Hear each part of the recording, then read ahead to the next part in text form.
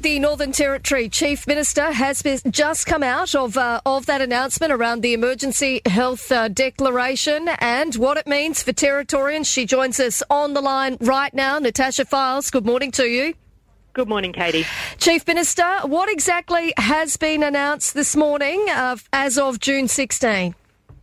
So, Katie, over the past 2 years, the declarations under the Public Health and Emergency Act have kept Territorians safe. But what we have just announced is the advice from our Acting Chief Health Officer through the SEMSI meeting that happened early this morning is that we will not be extending the public health emergency.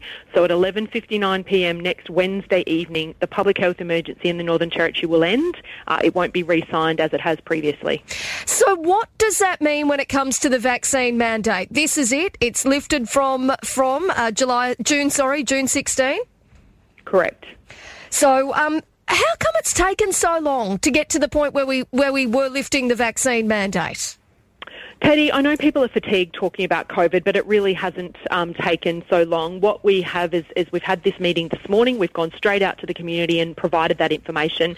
What you've seen over the last couple of weeks with the COVID numbers in the Northern Territory is they have stagnated. We've still got people with COVID in the Territory. It's still prevalent.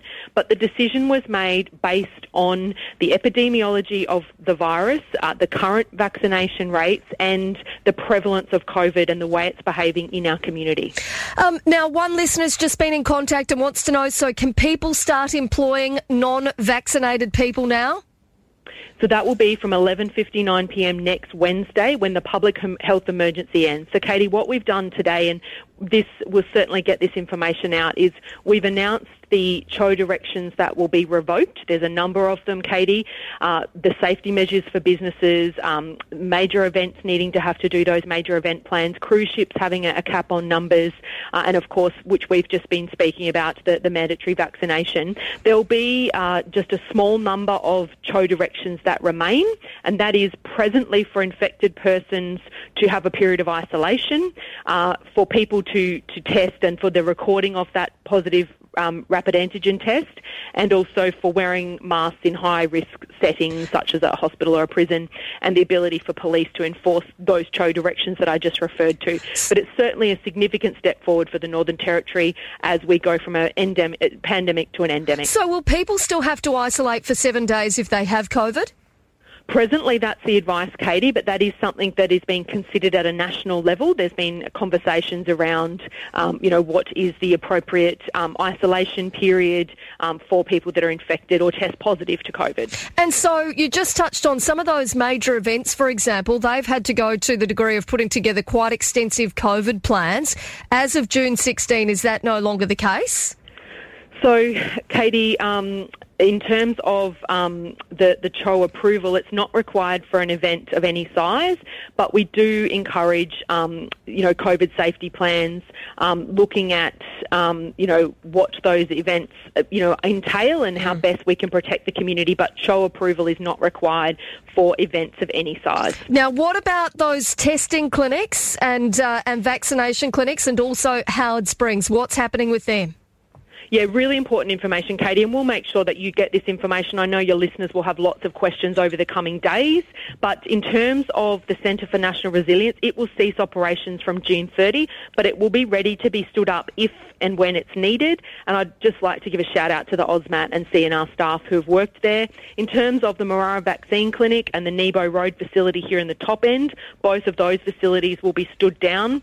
And across the regions, I know you've got listeners in Katherine and Alice Springs, the posture will be that those services around testing and vaccination will be a business-as-usual approach for COVID, as we see with other vaccines such as the flu vaccine. So GPs, pharmacists, Aboriginal medical organisations, and of course NT Health through our community care clinics. I've got a message that's come through from Judith. Judith wants to know, Katie, could you please ask Minister Files, the Chief Minister, why she's waiting until the 16th and not just stopping the vaccine mandate from now? Important question, and the health advice is for us not to continue that public health emergency, and that the CHO directions that were in place under it should not go forward. In terms of bringing these CHO directions in, many weeks and months were provided, and we need to allow, because there is very small number, but there is some CHO directions remaining, so we do need people to make sure they get the correct information and implement it correctly. But surely, the health advice isn't different today as what it is going to be on the 16th with that vaccine mandate. So the meeting that we attended this morning with our Acting Chief Health Officer was that we should not continue the declaration of emergency and we should outline to the community what that will mean going forward. We've provided that today and there's now less than a week for Territorians to absorb that information and put it into place. Now, I know we've got very limited time with you, so just one more listener question. Somebody wants to know, would people who have to isolate be able to get financial help still? So, Katie, we've put in place a number of schemes across the pandemic, and my heart goes out to businesses, individuals. There's been so many different circumstances, but we currently have some schemes in place to support business, and so there is also has been some Commonwealth government support. But as far as I'm aware, there hasn't been specific support around that question for some time. So we're certainly stepping forward from the pandemic to the endemic and a business as usual approach.